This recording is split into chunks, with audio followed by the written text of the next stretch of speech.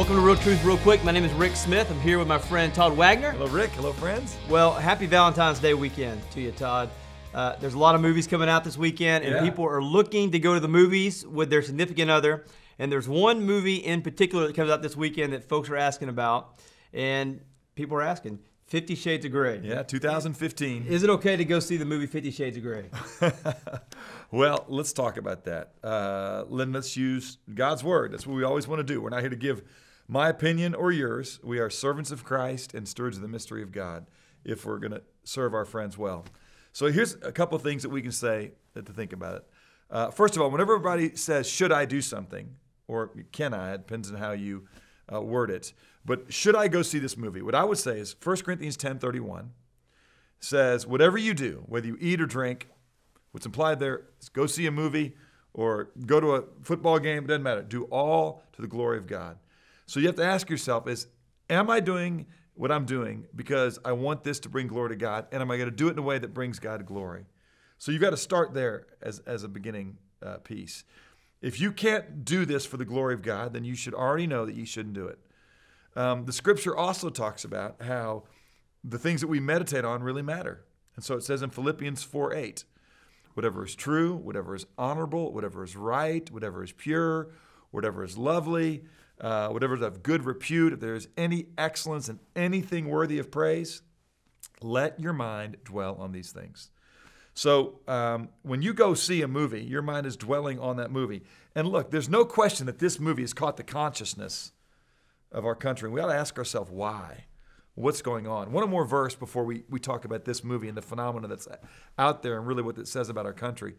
The verse that I also think of, I used to have Psalm 101 written out and taped to my TV. And Psalm 101 starts, it says, I will sing of your loving kindness and justice, O Lord. I will sing your praise forever. And then as you get into the psalm a little bit, it says, I will give heed to the blameless way. And that's what I'm going to make access for, okay?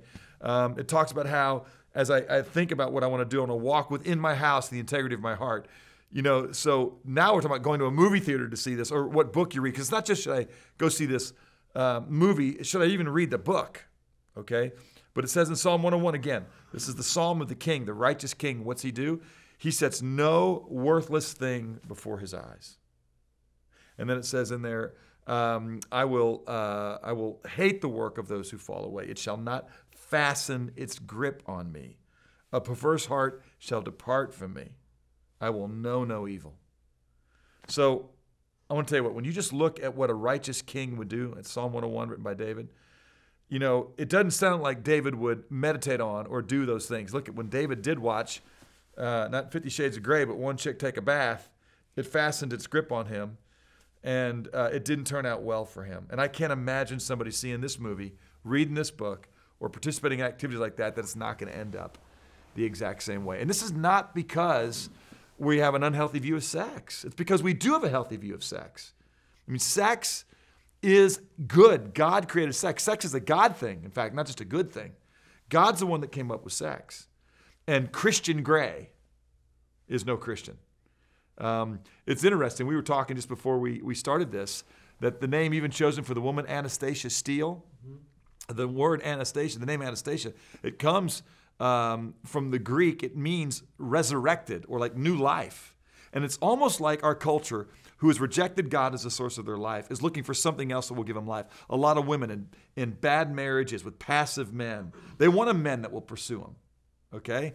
And so I guess there's some titillating aspect to the way that Anastasia Steele is pursued by this guy. It's not the way God intends women to be pursued by men, to be objectified, to be used for their own perverse pleasures and sexual satisfaction. Sex is to bond us into intimacy and for procreation. Women are not playthings, they're God things. And we ought to treat them with that kind of respect. So there is no new life that is given to this young girl. She is being exploited. Now someone might say, well, she loves it, apparently. Or women love being treated this way. I'm going to tell you what women love is being honored and cherished and nourished. And someone might say, well, Todd, you can't tell women what they love. I can't, but the God that created them can. And what I would say is this book has tapped into a deep need in our culture. And that is a need for people to have intimacy, even if it's fake intimacy, to be pursued, even if they're being pursued by a predator. And what I would say is women ought to be pursued by a real Christian and find real resurrection, real life when they understand that full life can be found in God and enjoying all of life, including their sexuality His way. One last thing I want to say to everybody who watches this real quick because we're wrapping up. Sometimes movies come out, and this is one of them, but this is just a picture of another deal. And you're almost like, hey, if I don't see this movie, I'm going to be out of step with culture. I don't even care if it's like the latest Will Ferrell movie that has just some stuff in it that would not meet the qualification of Psalm 101. 50 Shades of Grey is going to come and go. It's going to be a forgotten thing in 2 or 3 years. But if you go see it, some of that imagery that you put in your mind is going to fasten its heart on you, and those images won't pass away. I think it's even more powerful if you read it because our mind is a better movie maker than actual Hollywood is. But don't think you need to see this to be in step with culture. We're not to be experts in culture. We're to be experts in what is good. So no, I can't think of any redemptive value to this movie. I can't think of any reason to see it unless you're looking to poison your heart and to start to dwell on things that are not going to make it go well with you. Good stuff. Well, then let me ask you this. What movie do you recommend people watch this Valentine's Day? What's your Valentine's Day pick? Oh, man.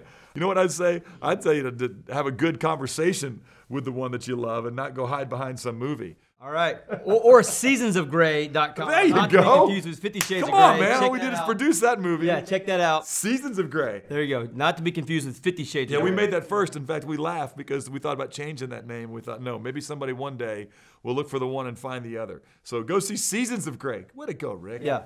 We'll put the link down there. So we'll see you next week on another episode of Real Truth Real Quick.